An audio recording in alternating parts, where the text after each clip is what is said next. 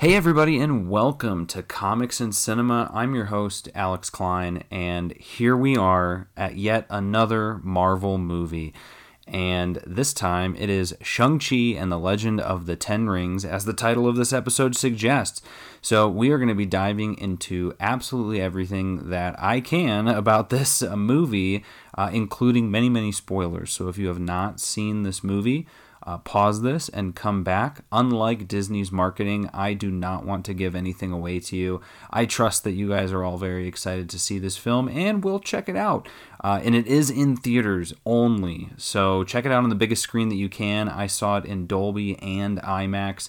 I personally prefer Dolby, but if you want the short end of the review before you come back, this movie was awesome. I loved it. So check it out. Come back. If you have seen it already, well then welcome to the inner circle where we are going to be discussing everything. So let's dive in.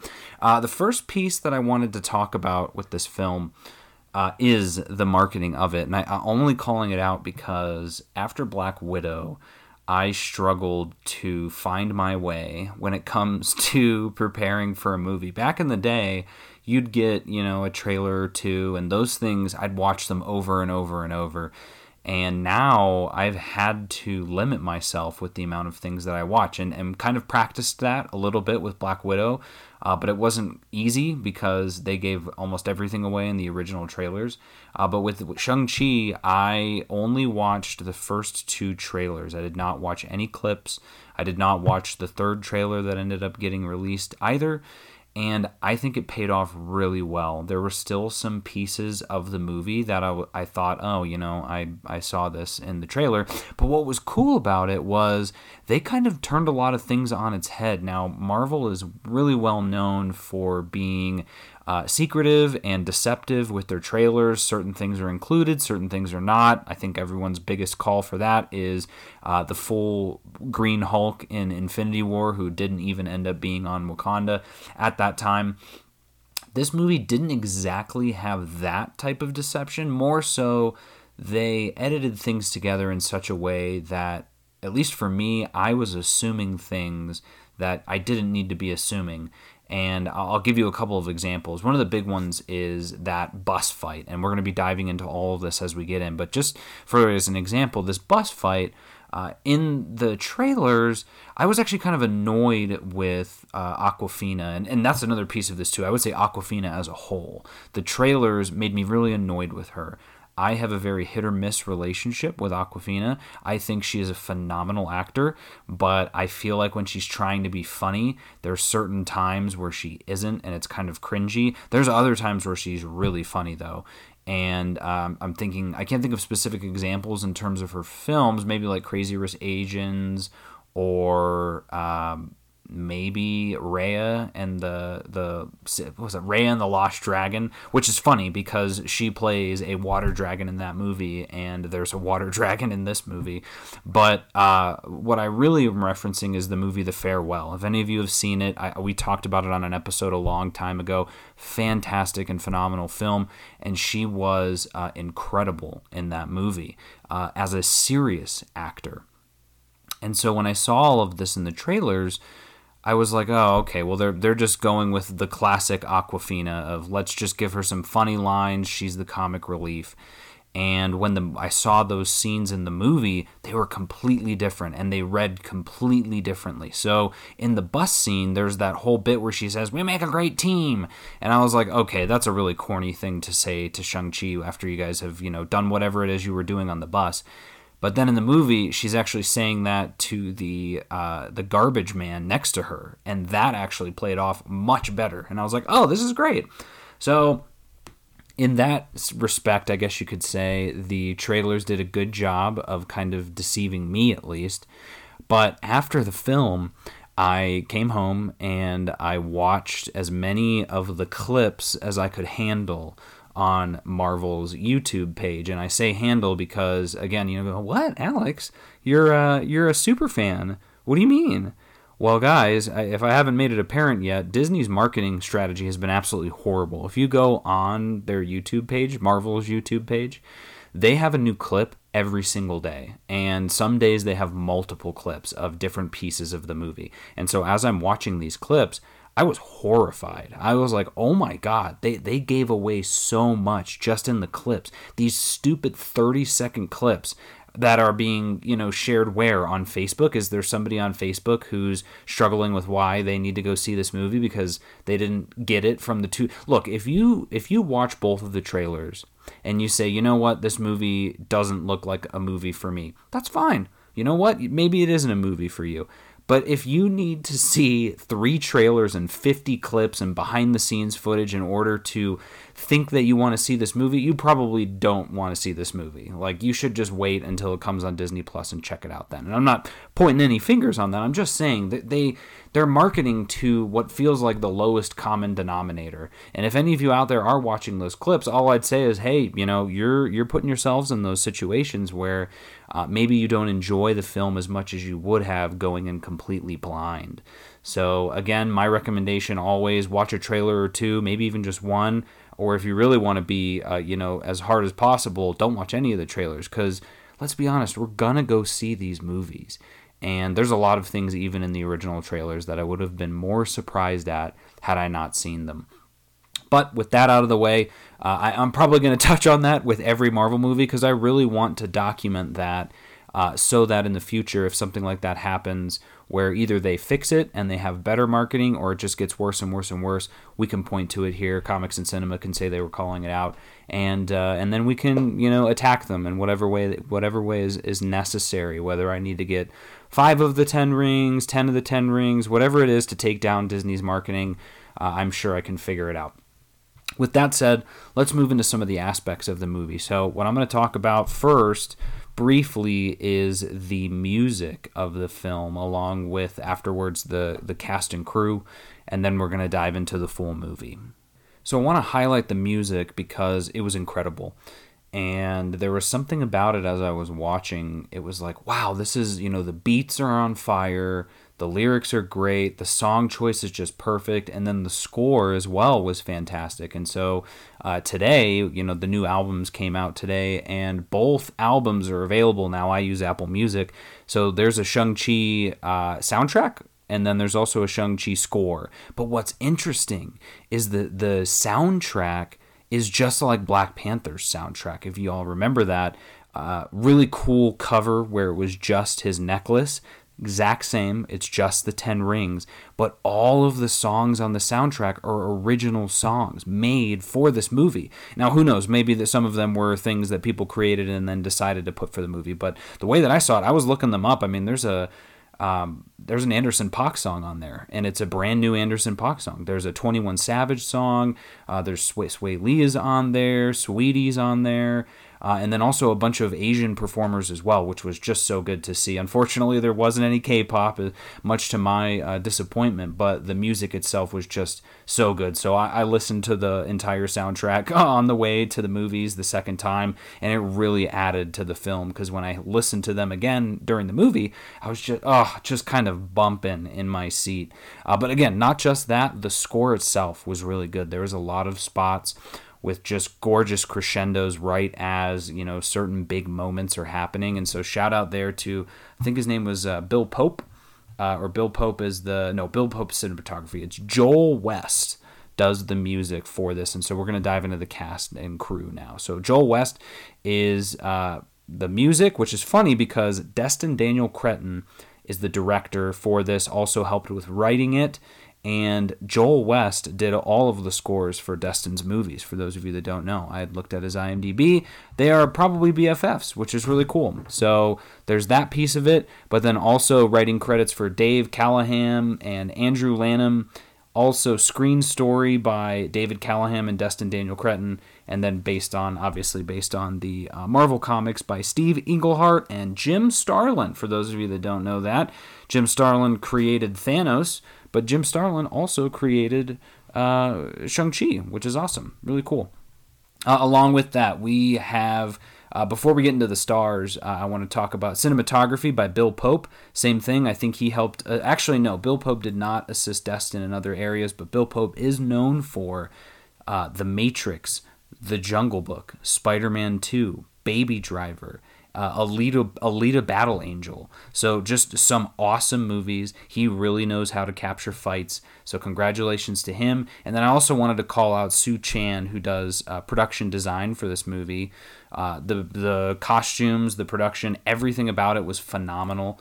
And I bet you costume design was by Kim Barrett as well. I'm going to see what she's known for. But Sue Chan is actually going to be doing the production design for Where the Crawdads Sing.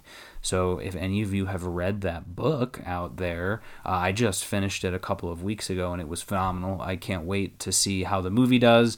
But just cool to see those connections there. Kim Barrett, oh, nice. She was costume designer for The Matrix as well.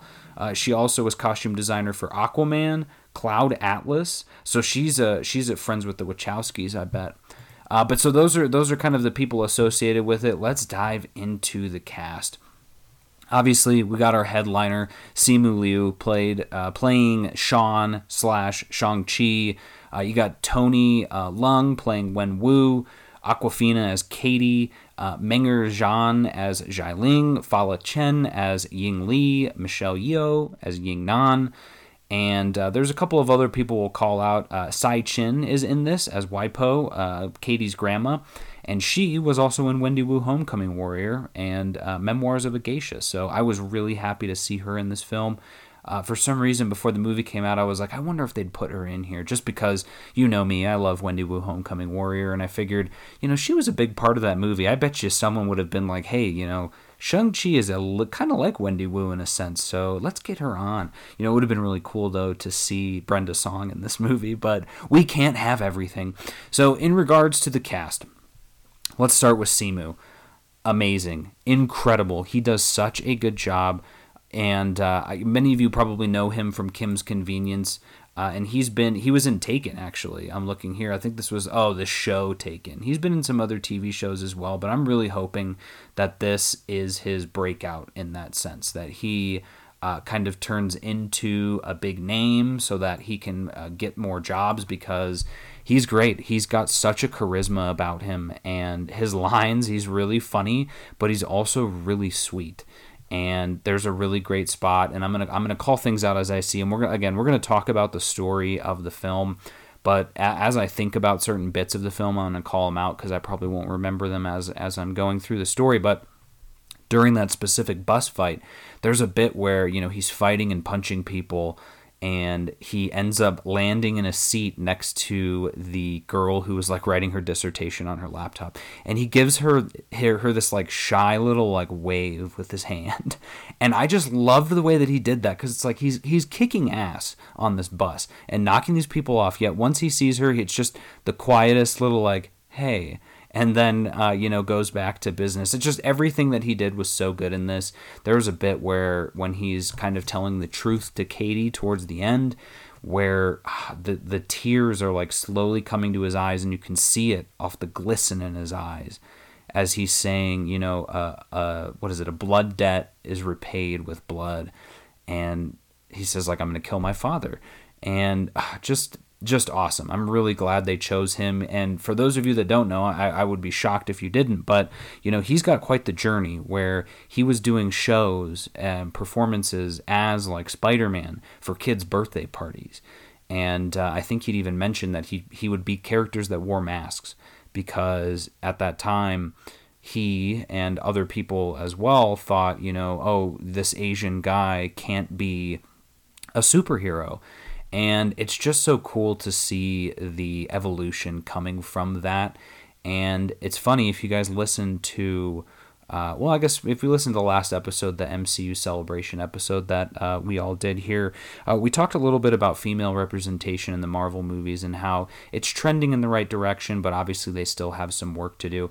And this movie itself is a testament to how great diversity is within film, but also how great it is within the MCU. I saw a tweet right before I got on that was saying, we've got monsters and space aliens and gods and all this stuff. Like, this is how you prevent superhero fatigue, is through this diversity. And so in this film, you're getting all these crazy characters and creatures.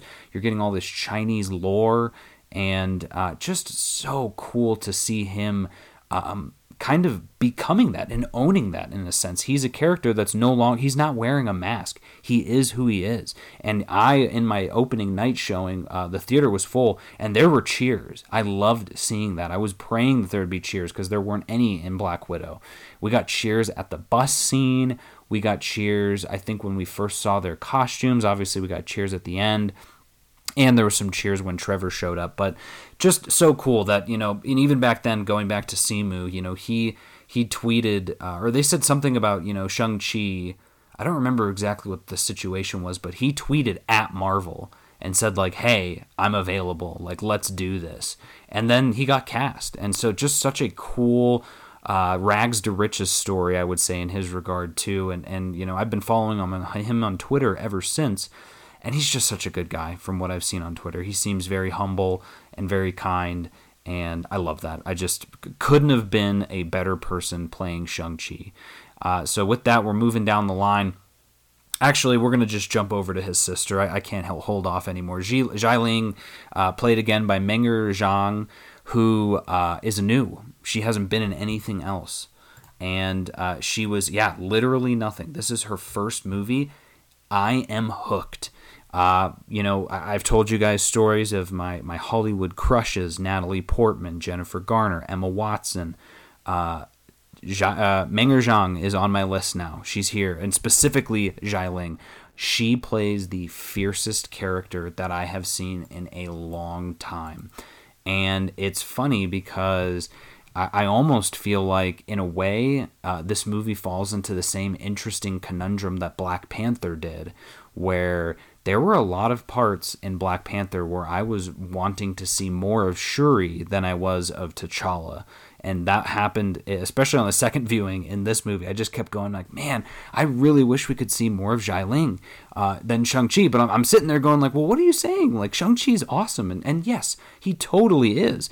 But his sister is awesome too. And just her whole intro of when they're fighting is amazing.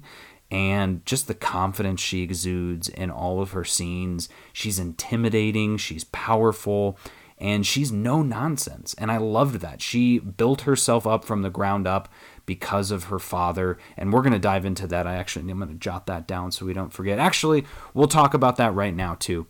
Since we're finishing up with Xialing, we'll move on to their dad. But just give her more, please. I want to see her in more things. I want a Xialing movie, especially after those post-credit scenes.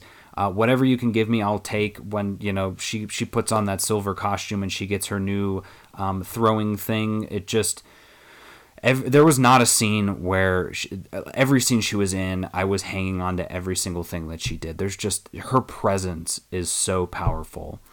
And with that, let's move over to Wenwu. So Tony Leung, from those of you who know, I was going to do an episode on this a long time ago, but he's from a Wong Kar-wai movie called In the Mood for Love. That really good movie. It's a Criterion film. He's obviously been in so many more films than that. He's a hit, I guess you could say. I mean, his biggest things that he was in was that. He was in Infernal Affairs as well. And then he also was in The Grandmaster as Ip Man. In 2013. That's kind of crazy. And he was in 2046, which is another Wong Kar-wai movie. So he's a Chinese superstar, or a Hong Kong superstar, I believe they would say. Most of his stuff was in Hong Kong, but he's perfect in the role as Wenwu, as the evil father. And what I was going to say is, on this second viewing as I was watching, I kept thinking to myself, like, man, Marvel really likes dealing with dads. You got, and Marvel really likes evil dads. You've got Chris Pratt, or Star-Lord's father, Iron Man's father, Steve Rogers' father. You don't see him in the movies, but in the comics he's very abusive. Thor's father, Odin. You've got, I feel like there's more fathers, but the whole Spider-Man with his surrogate fathers with Tony Stark and Doctor Strange, and now you've got Wenwu as another father, and I guess you could say T'Challa's father as well, but he was a good guy. So where does Wenwu stack up in the list of fathers? I would argue that he's at the top. He is by far the most intricate of the fathers in the MCU, but not only that, he is what's the word? He's driven and he has purpose. And it's something very different from the other dads. I mean, a lot of them were uncaring because they had better things to do, whereas the tragedy with Wenwu is that he loved his family, and that's, I think, was the saddest piece of this. And it's funny because this came on the heels, literally in the same week as the new What If episode of what if Doctor Strange lost his heart instead of his hands. And in that, if you haven't seen it, I guess, there's spoilers for that. So if you don't want to hear this, skip ahead a couple of minutes. But in that film, a certain person dies. Christine dies, Christine Palmer. And that's kind of what turns him into Doctor Strange. That's the difference. But what happens is he becomes a great sorcerer, and he uses the Time Stone to continuously go back in time to try and save her. And every time he goes back, he fails, and it's not even him. They explain that it's a nexus point, basically, that she has to die, but he just keeps going back and back and back, and then eventually he starts diving into the dark arts to learn how to bring her back from wherever it is that she is. And that's the exact same thing that happens with Wenwu in this movie. He loses his wife, and once he loses her, he falls into a very dark path. And he just becomes a really bad person. I mean, he kind of was a bad person already, but it was just really sad to see. And that's what I think is really interesting. I've been hearing a lot of people discussing, where does he stack up among the MCU villains? I would say he's not one of the best MCU villains, only because I don't see him as the same sort of villain as the other villains in the MCU. I mean, when you think about Killmonger, and in terms of, the best villains, you think about Killmonger, you think about the Winter Soldier, you think about Thanos, obviously, you think about Loki. None of them are the same as Wenwu. Wenwu is, he's probably as old as Loki, maybe a little older, but I guess in a sense he's closer to Loki than any of the other ones, right? He desired power. And man, we're about to start just diving into this. So let me touch on all of these other characters, and then we're going to dive into Wenwu since he starts off this movie for us. But Awkwafina playing Katie, I thought was fantastic. Like I said, I was not looking forward to her at all, and my opinion completely changed. I think her and Shang-Chi are perfect together. Obviously, they're a little off-paired, where I was like, really, I don't see them together. But as the movie went on, I was like, oh, they're perfect for each other. Like they're just so those are the couples that you root for a lot of the times, right? Where they're best friends. And I thought that was great. And I thought that it really showed a restraint from Marvel, too, to not just turn her into the love interest. She actually ends up being a crucial piece to this film in more ways than one. And again, wasn't expecting that, so that was really nice. Fala Chen as Lee, she as their mother. I thought she was great in the scenes that she had, especially the beginning scene, but she isn't in it that much. Michelle Yeoh, same thing. She's transcendent whenever she's on screen. I mean, she's just amazing, but she also doesn't get a lot of screen time either. And the scenes that she has, she is perfect for them. The other ones I want to talk about was Florian Munteanu, who plays Razor Fist, who's kind of like Wenwu's right-hand man. In a sense, I guess he's sort of like, but there's also the Death Dealer, who is also his right-hand man. And Death Dealer is played by Andy Lee, who, this is one of his very first movies as well. It looks like he did some stunt stuff. I guess he's probably wasn't meant to be someone who's going to ever take his mask off. But Razor Fist and Death Dealer were really interesting. I wasn't huge fans of them. Like, I wasn't like, oh my god, I want a Razor Fist movie. But whenever they were on, it was entertaining for them to be good challenges for Shang, and I appreciated them for that. But there's obviously zero depth to both of them, so they were just kind of like I always think of Taserface when I see Razor Fist, but that's basically the same thing, right? They're kind of like throwaway villains. The characters who played the young versions of Shang-Chi and Xiaolin, Jaden Zhang, Elodie Fong, Arnold Sun, and I think those are the only three that did it. They were all fine. I thought all the kids did great. Ronnie Chang is in this movie as well as John John, and he has one of my favorite lines in the movie where he says, "Yeah, I speak ABC." I loved that, and I thought he was great. And then there was also a bit, too. I mean, we get some other characters, and we won't talk about them until we get to them. There's some surprise characters as well. I'll talk about them when we get there. Oh, but I'll also call out one of the people in this, or creatures, I guess, Morris. The cutest little creature in the movie was voiced by D. Bradley Baker. And you may be saying, well, who's D. Bradley Baker? That name sounds familiar, but I can't place it. D. Bradley Baker is kind of a legend. He's a legend in the voice acting world. Of course, my IMDb would just continuously be loading. From what I remember, he's in Clone Wars, the Star Wars Clone Wars show. He plays all of the clones, so he's the person that plays like the voice of technically of like Boba Fett, Jango Fett. It's crazy that this is not loading. But beyond that, he's been in like 300 voice credit things. All right, and finally it loaded. Some of those things are, he was Sebastian the rat in Suicide Squad. He, I think, was in some SpongeBob stuff. He's Perry the Platypus in Phineas and Ferb. He's Daffy Duck in a lot of the Looney Tunes stuff, including Space Jam. He's also characters in like American Dad. I mean, probably you name it, he's been in it. So I thought that was pretty cool that he was in this film as well, or that he got a little bit of time to shine. So with that said, let's dive. And I guess, with all of that withstanding, this is an all-star cast.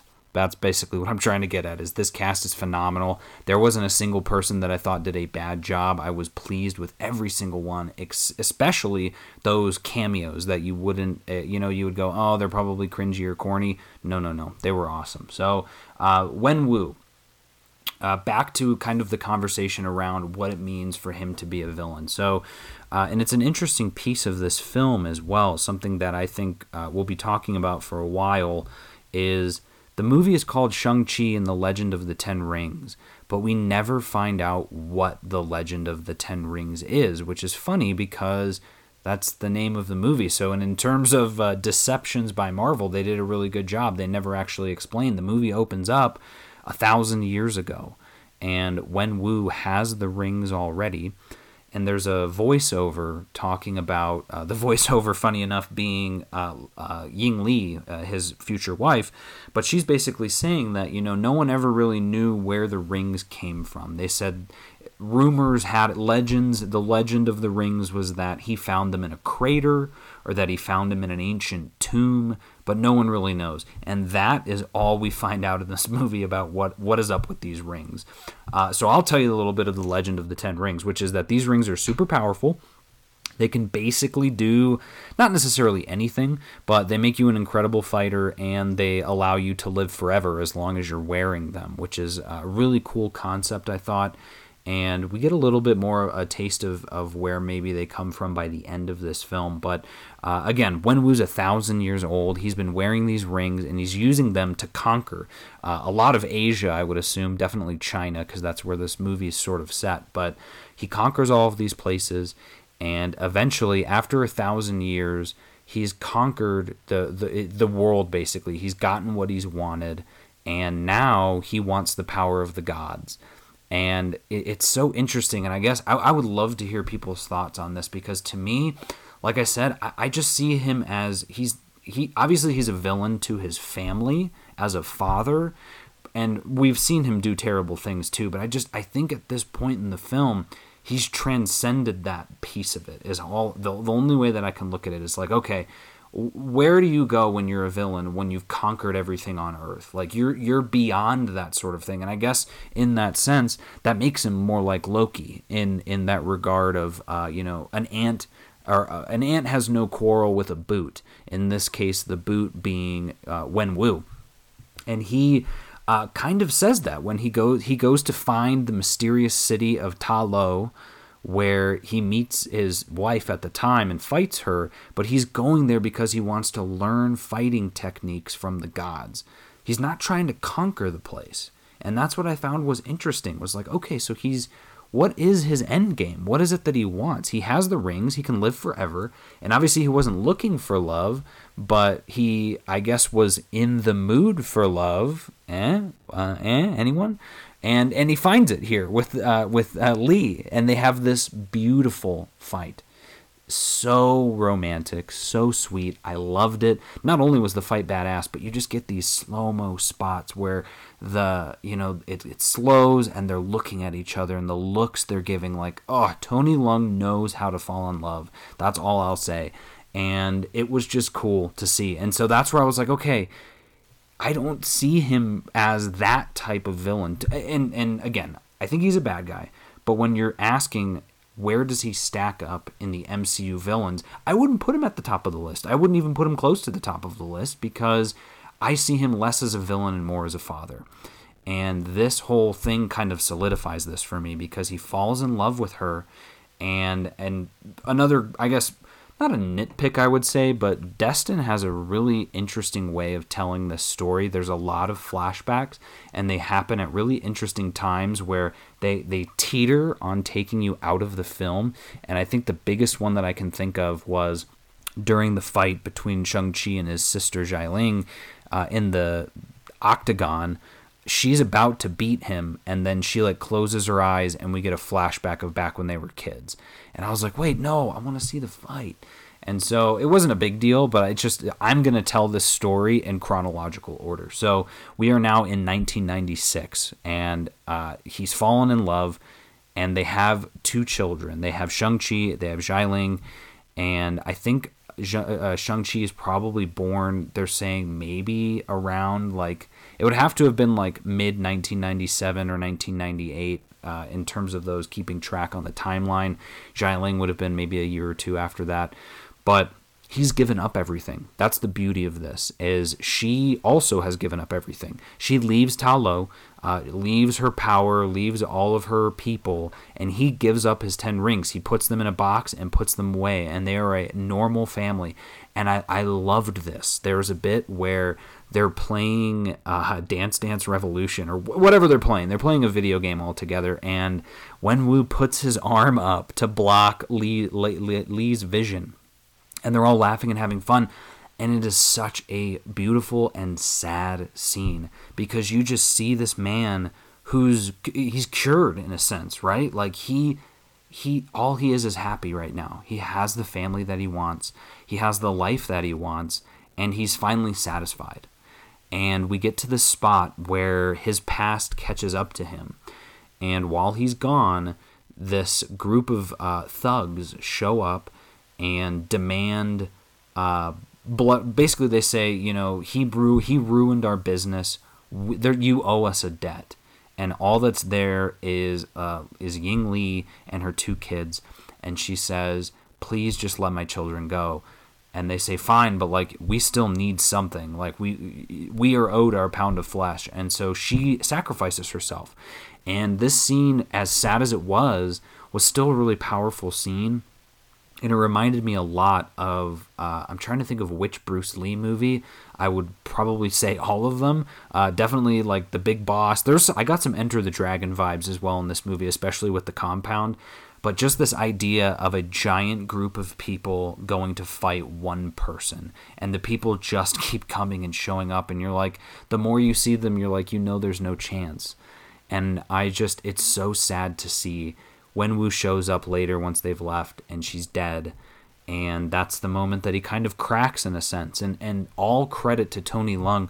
He does such a good job of conveying loss and conveying sadness while not overacting and overplaying his hand. So when you think about it in that sense, with using Loki as an example, when he's saying, where did I come from? Tell me! And, he's always screaming and yelling. I don't think Wenwu raises his voice but once when towards the very end of the movie. So again, he doesn't have a menacing quality to him. It's just his presence that is menacing, because you know how old he is.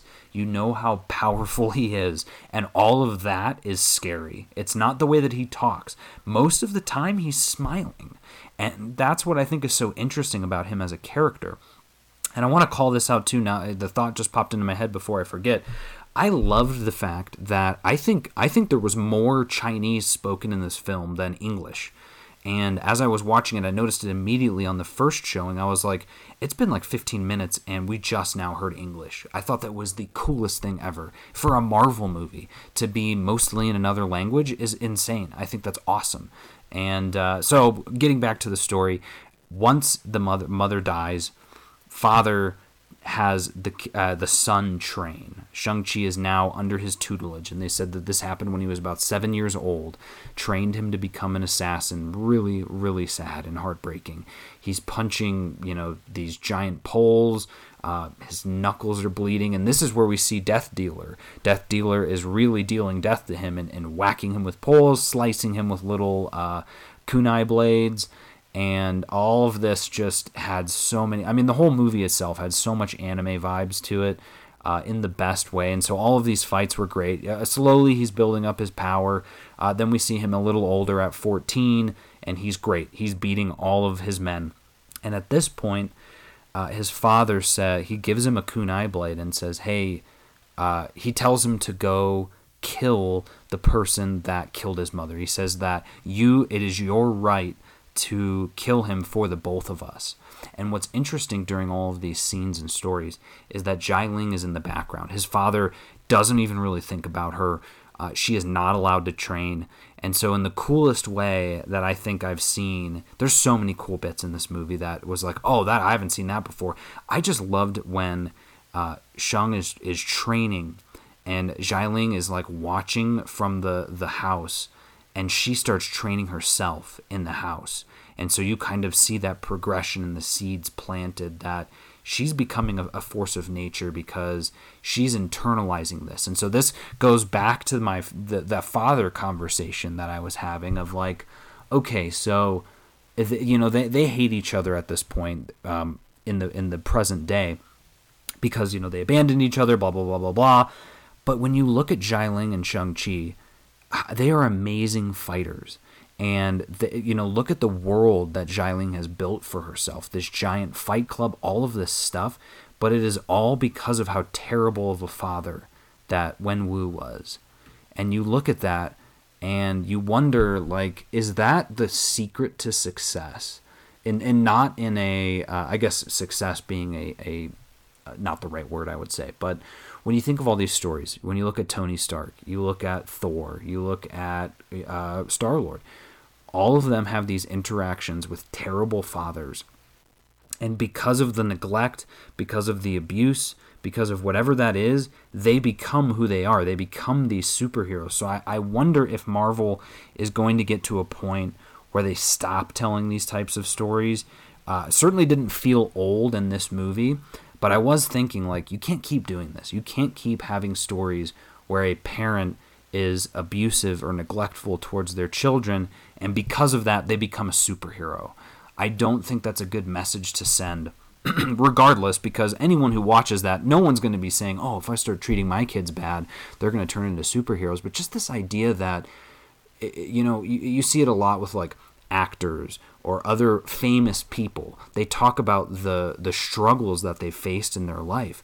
And there's just this thought that always crosses my mind of like, okay, so in order to become famous, in order to become a superhero, you have to have terrible tragedy in your life.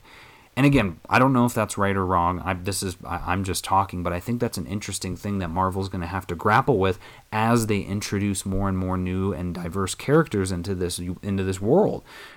Is every character going to have some abusive parent that, because of this or that, now they're the greatest superhero of all time? Like, come on, what does that tell little kids when they're watching this? Like, you can be a superhero too, just as long as your parents don't care about you.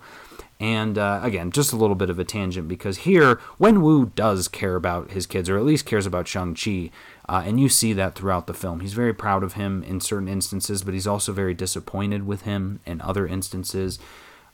Just powerful relationship. I will say that, regardless of how many times they've done it, Marvel knows how to deal with parents. And hopefully we start seeing actual superheroes become parents and have to deal with that themselves. And maybe we can see that kind of ending of that inherited trauma that they're getting from the legacy that their parents are passing down to them, so that someone like, Iron Man's daughter, or in the future, what if Shang-Chi ever has a kid, that sort of thing, that they're passing good values down onto them with love, but then also training them to become the greatest superhero of all time, to prove that it's not just that. It's not just that trauma and abuse that makes you into that. You are more than the trauma and abuse. And I hope that message gets through. I think they did a good job of it in this movie too, because there really is a piece of Shang-Chi reclaiming who he is. And they talk about that, both the good and the bad. I just thought that was a fantastic conversation, and I wanted to talk on that. So, wow, we've still got a lot to go. From there, again, he says, he has a really good line too that he tells Shang. He says, you must be strong enough to carry these rings. And that's when we start seeing him really train harder. But it was like, what kind of manipulation that is? Like, that's just so crazy. And so that's basically what happens in the past throughout all of it, throughout all of the film. And then we get to present day, which, as far as I'm seeing and the math adding up, this happens after Endgame, obviously. Does this happen before Spider-Man Far From Home? I think so, but I don't know for sure. There's just a couple of bits about it, but we're in the present day. There's a couple of talks about the blip and kind of some people coming back, that sort of stuff. There's a couple posters. There's a poster on one spot. I don't remember where it was. I only saw it on my first viewing, funny enough, but it was called Blip Sync. It was some posters on the wall. It almost looked like a sort of America's Got Talent, but it's called Blip Sync. And I was like, oh, that's really interesting. But we see Sean at this point, friends with Katie. Sean and Katie, they're BFFs, and they work as valet drivers at some sort of ritzy hotel. And we learn that they are also struggling with this issue of, what's the word? I guess the word is purpose. And we've kind of talked about that a little bit too with Wenwu's purpose. And it's just a really interesting scene. So, we established that they're friends. They've been friends for 10 years. So basically once Shang-Chi arrived in America after he basically fled when he was going to kill the guy who killed his mother, he stayed in America and lived his life out there. But they have a dinner with two friends, or they have like drinks with two friends, and they're talking about kind of just some of the stuff the fun they're having, oh, this is our life, we go out, we party, all of this sort of stuff. And her friend is saying, don't you ever feel like we're gonna, you should grow up, basically. Like, I put my childish things aside. Have you ever felt like you just should, grow up, basically, and do something serious with your life? And it's such an interesting thing, and I know that's something that a lot of people in Asian cultures struggle with. And you see that in so many different shows, whether that's shows obviously in real life, but you see that in shows like Never Have I Ever. You're probably going to see that in Miss Marvel for sure. You're seeing that here. You see that in Kim's Convenience. There's just that I certainly don't know personally Asian culture because I'm not a part of it, but from what I've learned and what I've read, there are a lot of people that struggle with that, with overbearing parents who they just want the best for their kids. And there's an interesting piece of that in terms of they want the best for their kids, but they also don't really want their kids to stick out. They went through such a trauma when they were younger about sticking out. When you look at certain Asian cultures like Japanese Americans who struggled during internment camps, and Chinese American, you name it, whatever type of Asian culture it is, there's a lot of persecution that they have to deal with from all areas of America just for being different, for being other, for, anyone will create something to kind of have that xenophobia and fear towards other people from other countries. And the Asian culture, though, has often been referred to as the model minority because they are told, or they perpetuate this idea that you need to not stick out. You need to just assimilate and follow the status quo, stay under the radar.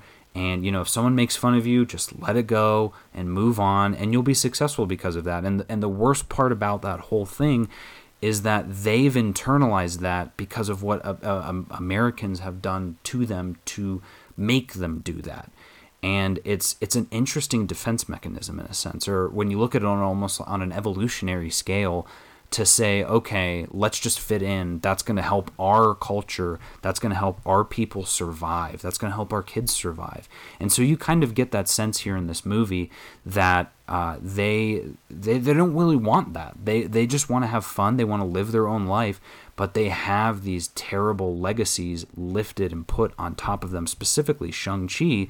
But Katie, you see it as well. Awkwafina's character, with her mom always badgering her about, why are you working at this place? Like, why can't you do something more with your life?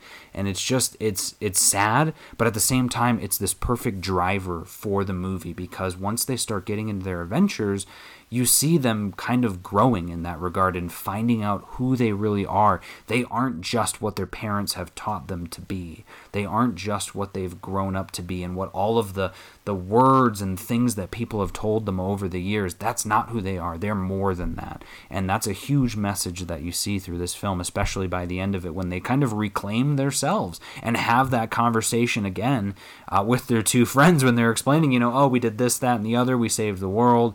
And their friends don't believe them, but it's like, okay, that's what you get, right? That's how classic is that? You have people who tell you need to buck up, you need to sit up, fly right, and not ask any questions. And then when someone does that, they go, well, what? No, I don't believe you. I don't think you did that. And it's like, okay, well, what kind of a box are you putting people in at that point? But it was great. The bits in it were actually really funny. There's a spot where Katie asks her friend, says, what do you look like? The things you're saying, you sound like my mom. And you look like her a little bit too. Where'd you get those clothes? Talbot's? I cracked up at that line just because my mom used to shop at Talbot's. But then we find out that Sean, at this point, has a mysterious postcard that has the same drawing of a dragon on it that his mom was making as an origami. And it doesn't have any writing on it, but it only shows an address in Macau, China. And at this point, there's still the normal day. They are on the bus. They're going to work, and some mysterious strangers attack them on the bus. This fight scene is so good. Despite it being in the trailers, it still knocked my socks off both times. And that's a mixture of the amazing fighting and the awesome soundtrack, but also the great chemistry between Simu and Awkwafina. Again, something I wasn't expecting or even really wanting initially, that now I kind of am really happy with. So, the bus driver ends up getting knocked out at one point. I actually laughed really hard because the bus driver is driving, and so he bumps into something or notices what's going on, and he rips off he's got iPod headphones in, the ones with a string, and he ripped them out the same way that I've noticed I'll do that sometimes, and I'm like, wait a minute, what's going on? I don't have the string ones anymore, but I just laughed really hard at that scene because when people aren't paying attention and then something crazy happens and they have to pay attention, it was just really funny. But he ends up getting knocked out, and Katie takes over as the driver, and I love this. We've already established through some of the valet work that she is a really good driver, and that's I thought was just so cool. She calls herself the Asian Jeff Gordon, and I loved that. And Jeff Gordon was my favorite race car driver, so that was a cool line. But her, along with Shang, just absolutely kicking ass in this fight. I mean, he is jumping over seats. He's flying in the air. He's double kicking people. He's running outside of the bus. He's sliding. He's slipping. He's doing everything that needs to be done to knock every single one of these dudes out. But the problem is, they're not after him. They're after the pendant that he's wearing, which is what his mother gave him and his sister to help, quote-unquote, find their way home. Unfortunately, he beats them all, but loses the pendant. And so now he realizes, okay, I have to go to Macau to help my sister. We get a really good conversation between him and Katie around who he is. And I really liked this conversation. She says, who are you? Because she's known him for 10 years and never knew that he was a fighter, never knew what his real name was. And here he is revealing all of this stuff. And this was a bit that I really loved in this film, because in any other movie, this is the moment where the friends break up.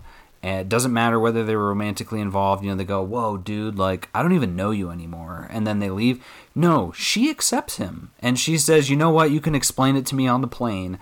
And I just loved that, even though during this moment, when he reveals that his name actually isn't Sean, when he reveals that he actually killed the guy, every single time Katie says, like, it's okay, basically. She's like, I'm here for you. And to me, that is more powerful than a kiss. That is more powerful than the, walking away because lying is bad. Obviously it is, but when you're in a situation like Shang-Chi is, like, when you finally meet his dad, like, oh, okay, I can get why I would want to change my name and run away. So it just was so cool to see her being so mature about it. And there's a funny bit on the plane, too, with the food that I thought was pretty cool. But essentially on the plane, he provides a backstory to Katie around his past, and we get some more flashbacks. But when they arrive in Macau, they get to this location, which we see in the trailers. It's a giant fight club, basically. And they get there. He has to sign this document while he's going up on the elevator and ends up signing himself into a fight. And so during this, we do see the Abomination and Wong fighting, just like you saw in the trailers, so absolutely no surprise there. But what and I didn't see any clips on it, I heard that there were, Wong uses the sling ring to knock Abomination's punch through and back to him. So Abomination actually knocks himself out, which was awesome. And then we find out that Wong and Abomination were a team anyway. He was telling him, like, hey, we need to practice your fighting a little more. And they go back through the same portal together, which I wanted to know more about, and we don't find anything about, which makes me really happy. I'm really excited to see where that all goes. Wong was one of those characters where I loved Benedict Wong in the IT Crowd. That's where I first saw him. And when I saw him as Wong in Doctor Strange, like, I thought he was fine. I didn't not like him. But over time, I have grown to like Wong more and more. And I think this is like the apex of that right now. Obviously, it'll be even higher later, but he just did such a good job in this movie. And the Abomination looks great. I'm seeing Tim Roth, I think, was even in it. But Wong says Emil. He calls him Emil, which was cool to see, Emil Blonsky. Obviously, Shang-Chi does not fight either of them. But he gets into the ring, and he's told to take his shirt off, and he's like, okay. And I loved this. Katie looks up at him from below and is basically like, what? He is hot. And then he looks down at her, and she just says, where's your shirt? And I loved the delivery of it. It was perfect. He says, I have no idea. But we find out he's fighting the best fighter in the Fight Club, which just so happens to be his sister. This scene played so well for me because I didn't know that he had a sister. And that's a brand new thing. I don't think that's comics based. It maybe isn't a little bit. Obviously, we talked about that in the Shang-Chi episode we had a week or so ago. But it wasn't this character. It's not Xialing. So seeing them fight, this scene immediately establishes what a badass she is. She knocks him on his butt multiple times. They tussle, they fight. He keeps trying to say, I don't want to fight her. So there's a good argument there that could be made that Shang-Chi could beat her and that he was just choosing to hold back his punches. But I love that she beats him because I think that establishes her as a really powerful character. And not only does she kick ass, but she has style. This outfit that she is in during the fight is just absolutely gorgeous. The black with the little bit of gold trim. She's got the hood and she's got a cape. She is a superhero in so many different ways just the minute that you see her. And it's funny, I'm only thinking of it right now, but I almost wonder if when Dolly Parton was creating her famous song, that someone misinterpreted what she was saying and put Jolene on accident instead of Xialing. I'm not sure. All I know is Dolly, you got some explaining to do because I think it is Xialing. She's gorgeous. I think she could have any man or woman that she wants. So just putting that out there. Unfortunately, Xialing, I'm not available. I'm happily married, but I'd be glad to be your friend. I would love to. I'd love to pick your brain on fighting techniques. I would love to learn how to spin that thing around. I love spinning stuff. I think I'm decent at it. I used to play with a yo-yo, so I could do a pretty good around the world, and I bet you could too. So this is my invitation to you. Come on over, shoot me an IM, or just message me in the comments. I'd be happy to hear from you, or Dolly Parton too. From there, we get this great fight. The fight ends, and we move on to the kind of the gist of the matter, the meat of the meal, which is Shang-Chi explains, here's this postcard I received. She says, I didn't send it. And so we kind of find out, okay, I think their father sent it. And it's too late, though, to talk any further. We also get the great reveal there that, she built this empire on her own. And we find out a little bit later, too, when they finally get to Macau, when they finally get to their father's place, she says, if my father wouldn't let me be a part of what he was building, basically, I would just build my own thing. And Katie's like, hell yeah. I loved that. Just the perfect response. But the Ten Rings infiltrate the place. There's a bunch of really good fights. They escape, and they're out on the scaffolding of the side, which you also see a little bit in the trailers. And the fighting on this scaffolding is just insane. This is probably some of the best fighting in the MCU. Not the specific scene, just the movie in general. The only things I feel like could come even close to this is like Falcon and the Winter Soldier, or maybe like the Captain America, the Winter Soldier. Just that hand-to-hand combat, it felt very anime. It felt very Bruce Lee, Jackie Chan-ish. I know it's probably not a good idea to put them in a box like that, but just to say, the fight choreography and all of that, everyone understood what was needed, and it was something just absolutely out of this world. There's even a really good bit here where Katie is about to fall. She's hanging on a bamboo shoot, and Shung's like, okay, I'm coming. And I loved that anytime she was in trouble, he immediately like puffs his chest in a way, and he's like, I'm gonna go save her. And he does for a minute, but then he gets electrocuted and she falls. Xialing shows up and saves her, catches her with her freaking legs. Let's go. And I just love that. Again, another reason we see this beautiful shadowed hooded figure running around on the scaffolding, absolutely kicking ass. And Shung says to her, you left us here to die. And she says, now you know how I felt, because you freaking abandoned me for 6 or 10 years, however long it was. When that was actually, I missed that part. That was really sad. When she says, he said that he would be back in 3 days. And after 3 days turned into weeks, turned into months, turned into years. And she says, 6 years was when I realized I didn't need you anymore. Wow, what a gut punch.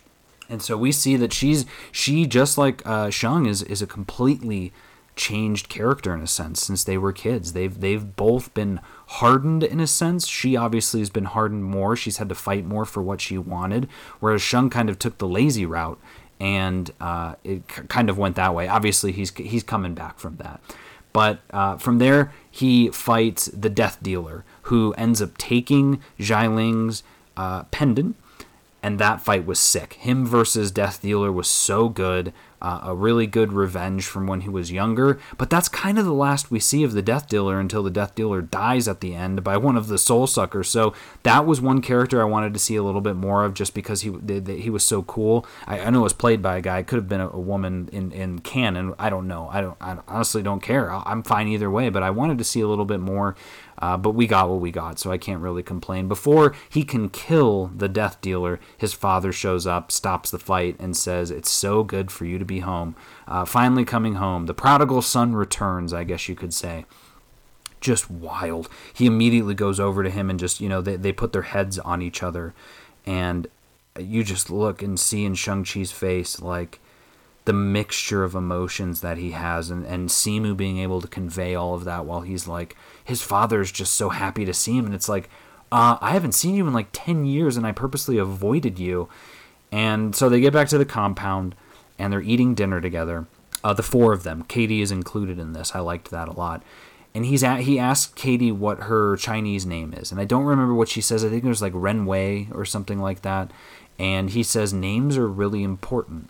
He explains that, in America, a terrorist appropriated my name and called himself and used a puppet that was called the Mandarin. And he was like, he named it after an orange. And I thought that was really funny because, everything was so sinister in Iron Man 3 and in the Iron Man movies of these 10 rings in a sense and the Mandarin. And I love that he's like, that wasn't even my name. And he says, I went by other names like he kind of sounded a little bit like Kang when he's like, I was called a Conqueror, Master Khan, I think he says, something else, the man who lives forever. A lot of names. He's basically bragging at this point. But he says, my name is Wenwu. So I think that's the first time we actually hear that his name is Wenwu. I might be wrong. But they enjoy their dinner, I guess you could say. And he explains afterwards, he says, I'm kind of like, I brought you all here together. And this is you could say where the twist is coming, but for anyone who's seen Spider-Man Far From Home, you know when someone's a villain, they're gonna be a villain. And I hope that I'm proven wrong on that someday, but this movie was not that movie. He says, the only reason I asked you all here is because I've found your mother, and we are going to search for her. She's in Ta Lo, and she is being held against her will, sort of, behind this gate. And it's like a giant tomb in the side of a mountain, basically. He says, I've been hearing her talk, and I can hear her words, her breath on my cheek. And you sort of believe him, but you're like, what? No, Mom's dead.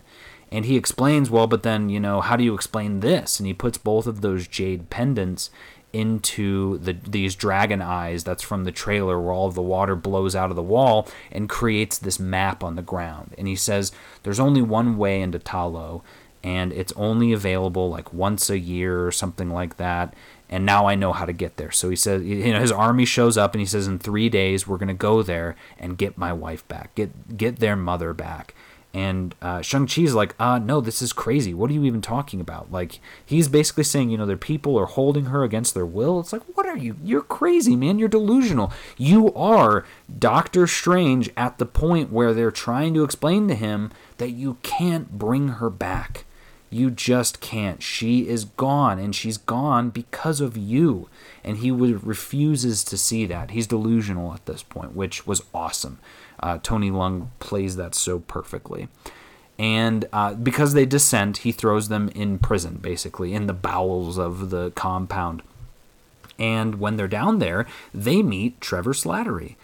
And his intro was so great. Like I said, everything he said was really funny. I don't remember every single thing, but he basically explains that he got abducted from the prison, just like in the short All Hail the King. And from there, as he's about to get killed, he says he puts on a performance of Macbeth, and they decide to keep him. And I loved Katie. She says, so you're basically a jester.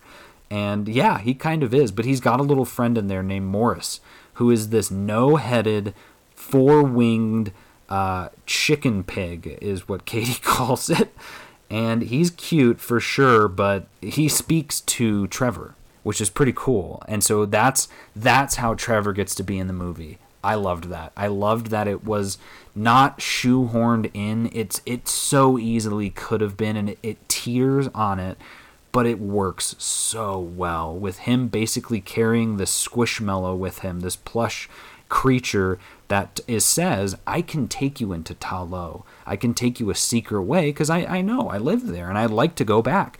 And so Trevor and Morris are like good guys. And so now they're a team of 4 and they have to escape, which they do. They take Razor Fist's car, which was actually a really cool car, but they escape. And I loved this bit too. His father is so delusional and so obsessed with all of this that when he sees them escape, he says, don't worry about them. They will come back once I have saved their mother. I'm like, dude, you have no idea what they are about to do. You have no idea where they're going. And so they end up getting into Ta Lo. That whole bit was hilarious in the best way. They're driving through this forest as the trees are closing in on them, and Trevor's saying, oh, take a left here, take a right here. And they're like, oh my God, these trees, they've got to be like 5 meters away. Katie's like, how much is that in feet? And Shang-Chi says, really freaking close. So cool. And then they get through it. He says, stay in the pocket. And I loved that. He's like, there's this pocket you've got to stay in. And so they get to the very end of it, and they get into Ta Lo, and it's just absolutely beautiful. They drive through this water cave and take a portal, and we just get all these beautiful creatures. And again, even in these scenes too, Katie's the one who's driving. So I love that they've established her as a really good driver and eventually, a really good marksman. But the animals were amazing. You get to see a ton of different Pokemon as they might look in a Pokemon world. We see some Moltres flying up in the sky. We see some Ninetales on some rocks. Though in Chinese culture, these are actually nine-tailed foxes, which is just so cool to see if you're a fan of Naruto or Lovecraft Country or Pokemon. We get to see some weird horses, and we get to have Morris reunite with the rest of his family. And when they arrive, they end up meeting the people of Ta Lo, including Shang-Chi and Xiailing's aunt, Ying Nan, who is played again by Michelle Yeoh, just perfectly, absolutely great. She's happy to see them. They explain what's happening, they explain their father's coming, and they say, okay, it's time to get prepped. We've got to get ready to go. And so they start training, and I loved this whole sequence. Nan says, okay, your mother wanted to leave you with a few things. And so they both get brand new costumes. Shang-Chi gets his red costume, and Xialing gets a beautiful silver costume. And they explain that part of the power of Ta Lo comes from the Great Protector. And because the Great Protector is a dragon, all of their armor and weapons is forged from dragon scales. I'm wondering, are dragon scales stronger than vibranium? I would love to see that put to the test. Honestly, I would love to see a fight between Xialing and Black Panther. Actually, no, I would want Xialing versus Shuri first. I think Shang-Chi... Oh, I would definitely want to see a Shang-Chi versus Black Panther fight. I think that would be sick. But I wouldn't put it past Xialing to be able to also beat Black Panther. I'm holding out on that. I would definitely make that bet. But so they both do training. Katie also begins training. She starts training as an archer. Xialing trains with her new dragon-infused, extendable rope arrow dart. I wish I knew what the word was for those things, but they are so cool. And then Shang-Chi trains with his aunt on his mother's techniques of utilizing the wind, utilizing the air, I guess you could say, and the elements. And he says something like, she was the only person that could beat my father. Show me how she did it. I just loved that. And she kept questioning him while they fight too, like, who are you? You are a product of everything. And I loved this. This I know is going to hit for so many people in the audience, especially so many people from Asian cultures. But even for me, this hit when she's saying every single thing that everyone has done has led you to this point. Like the good, the bad, the legacy that your father and your father's father and all of that comes together to create you. You are the product of all of those choices. And that's something that I think so many people don't grasp enough in their life. It's a very powerful thing to grasp, but honestly, it can be stressful too, to think that you have that much weight on your shoulders. But just to have that meditative knowledge of like where you come from and all of the work that so many generations, just hopefully you're sitting down while you're listening to this, or whether you're walking or whatever it is that you're doing, just stop and think for a second. Like what did your grandfather, 16 grandfathers above you, or grandmother, what were the choices that they made in their life that lead all the way down to you? There's little things they do, good and bad, all throughout history that has put you right now listening to Comics and Cinema. To me, that is so cool to think about, and hopefully something you take a little bit of time to think about, even just to center yourself. I think reflecting on something like that is a really good activity to just bringing you back to, I don't know what it means to be alive, I guess. It's just wild, and you're getting that in this movie, in this Marvel movie. Just amazing. So at this point, Shang-Chi, as the battle's about to kind of start, he meets with Katie and tells her the truth. Says, I killed that guy, and that's why I changed my name and fled. Like, I wanted to start a new life. And he says, but now I know what I need to do, and I need to kill my father. And she doesn't really tell him no, but I liked that. She basically just listens. She isn't trying to, give him any suggestions or tell him, oh, you should just do this. She just says, do you not realize how crazy it is that you were trained to be an assassin at 7 years old and you were sent out on a hit at 14? Honestly, if anyone has anything in common with Shang-Chi, it's Natasha Romanoff. Like, he basically was put through that same type of situation. I don't think it was I wouldn't compare them in that regard, but just the fact that they were both child soldiers in a sense, child assassins, just crazy. But she's good with him. She says, like, I get it. This is just a lot of stress on you right now, and I'm here for you. So the next day, father shows up and the fight begins, and he's delusional as ever. Why are you guys trying to stop me from getting your mother? And it's like, she's dead, she's gone. And they explain that Nan explains there is a creature and creatures beyond this tomb in the mountain, which also, as we get to it, has some pretty big Hobbit vibes. You got a lonely mountain in the corner across the way of a water system of a giant lake, and you also have Katie shooting a black arrow or a dragon's arrow into a giant creature in the sky. Sounds a lot like The Hobbit. In a good way, though. I definitely didn't take that as a kind of a bad thing for them. But they're getting there. They fight. They say these soul suckers that live beyond in this tomb, they've been protecting the world from them. We actually get a really cool backstory on Ta Lo. And I didn't mention this earlier. We'll talk about it a little bit later around Iron Fist. But there's some really big Iron Fist vibes in this movie. And the history of Ta Lo kind of hints at it, because they said that they have these vast cities all over the world. And, these creatures destroyed a lot of them until the Great Protector showed up, this giant dragon, and fought them back, put them into this tomb, and kind of sealed them in. And so they've been protecting it ever since.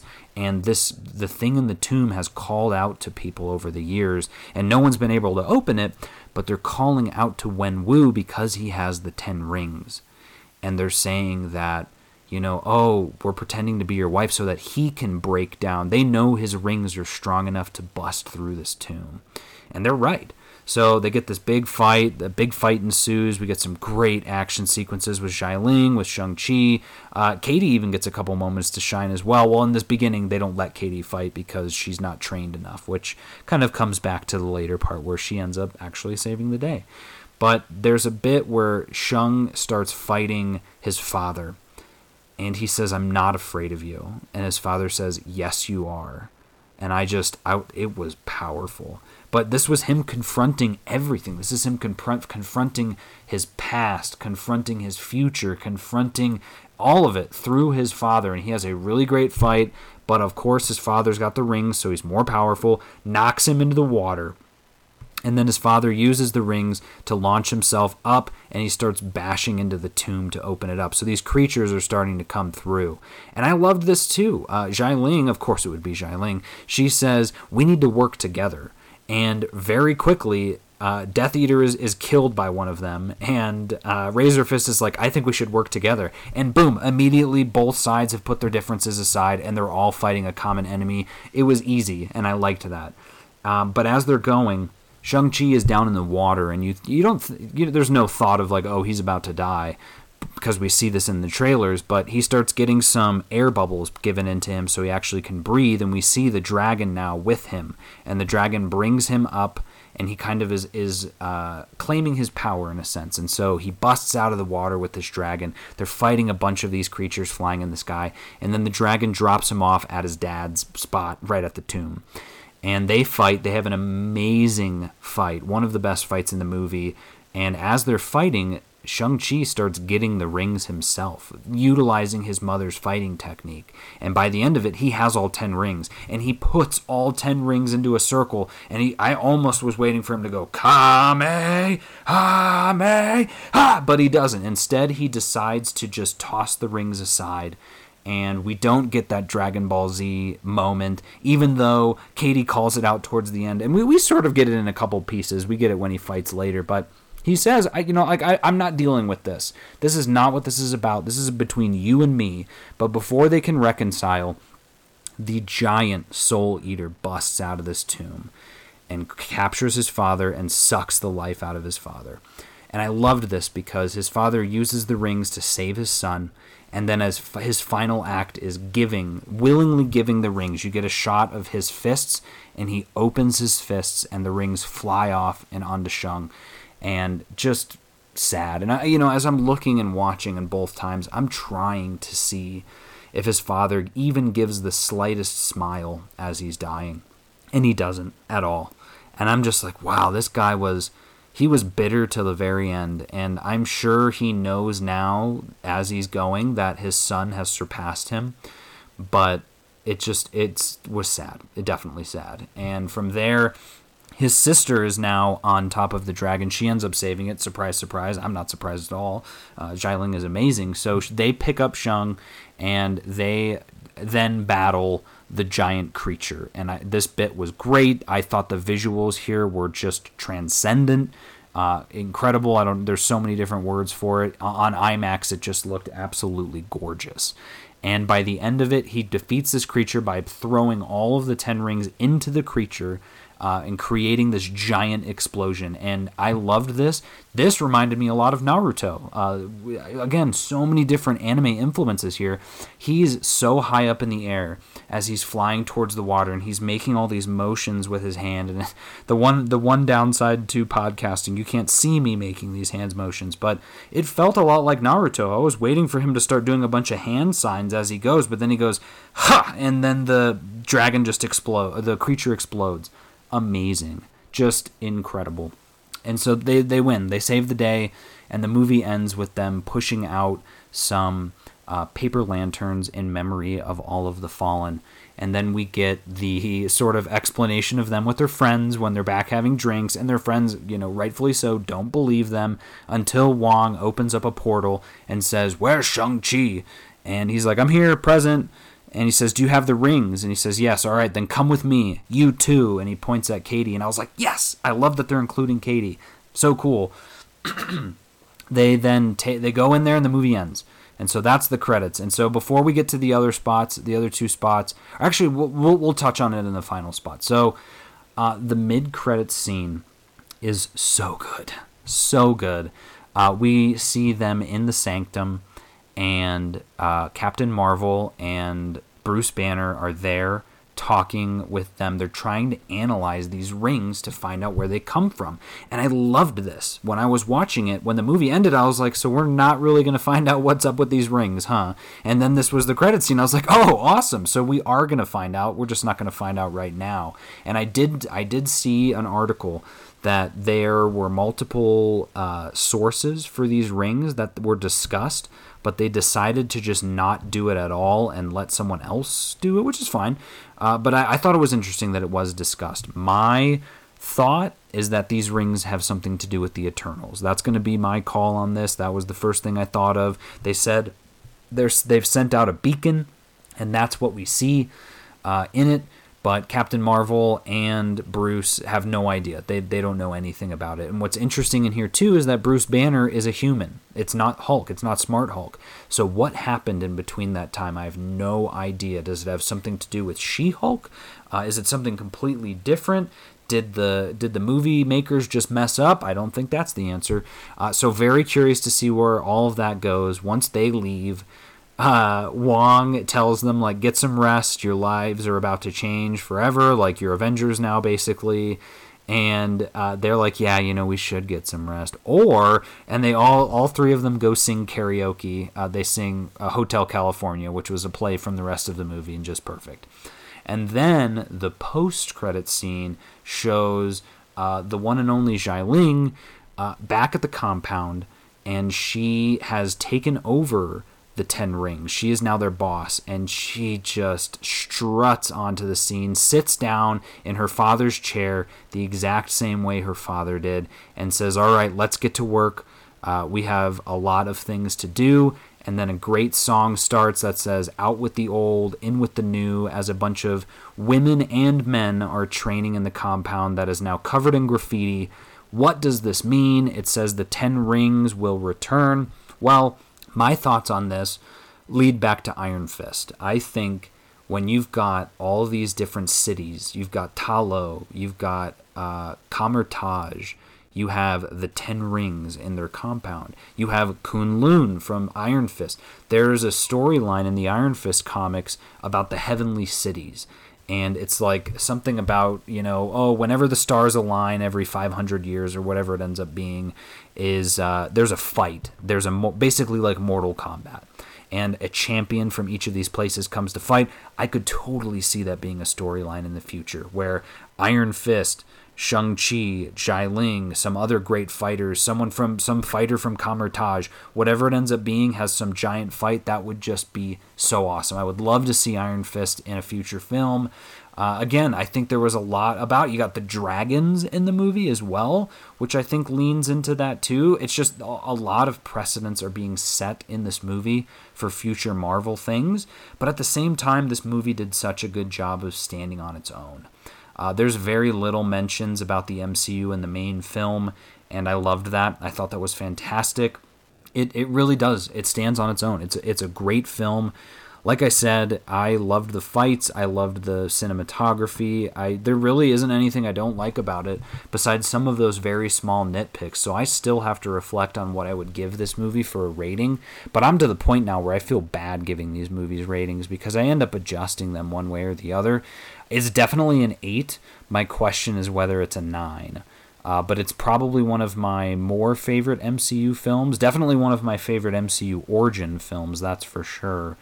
But like I said, I don't think these movies, especially when you've just recently watched them, should be ranked within all your films just because of recency bias and all of that sort of stuff. So last thing I'll discuss on this is the box office, because as we talked about in some prior episodes, there was a mention by a certain CEO that said this movie would be an interesting experiment because it's only being released in theaters. It's not being released on Disney Plus, which is honestly a bummer. I would have paid the $30 on Disney Plus just so I could watch it again today and tomorrow and every day on this very long weekend.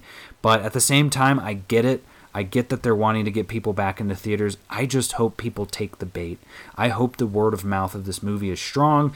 As of this recording, the Thursday night previews were 8.8 million, which Simu even said was very auspicious, but I don't know what the weekend's going to look like. Like I said, I hope a bunch of people talk about it. I hope everyone goes to see it every day on this long Memorial weekend, and it's a success. If you're asking me for a prediction, my bet when I was doing a poll on Twitter was probably around 50 million, which again, I don't know if that's good or bad. I just want this to be a success because it deserves to be a success.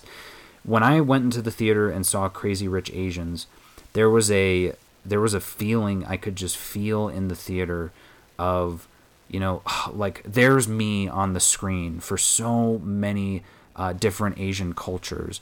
And I got that same vibe from this movie of like, look at this. I couldn't even the only non-Asian in this film is Razor Fist, I think, if I remember that, and Trevor Slattery, but that's fine. It's so cool to see so much representation on screen. I loved it. Like I said, it made it feel like such a fresh film, even though this is like the 25th movie in the MCU. I'm jazzed. I am ready to go. Give me 100 more movies. As we said at the beginning of this episode, the more diversity that you have, the more things will stay fresh and exciting going forward. So, wrapping this up, go check out this movie, Shang-Chi and the Legend of the Ten Rings. Phenomenal, even though we don't really know what the Legend of the Ten Rings is yet. But the good news is we're going to, and we are going to have a good time along the way. So, for all of us here at Comics and Cinema, thank you so much for taking the time to listen to this. I'm your host, Alex Klein, and we will see you at the movies.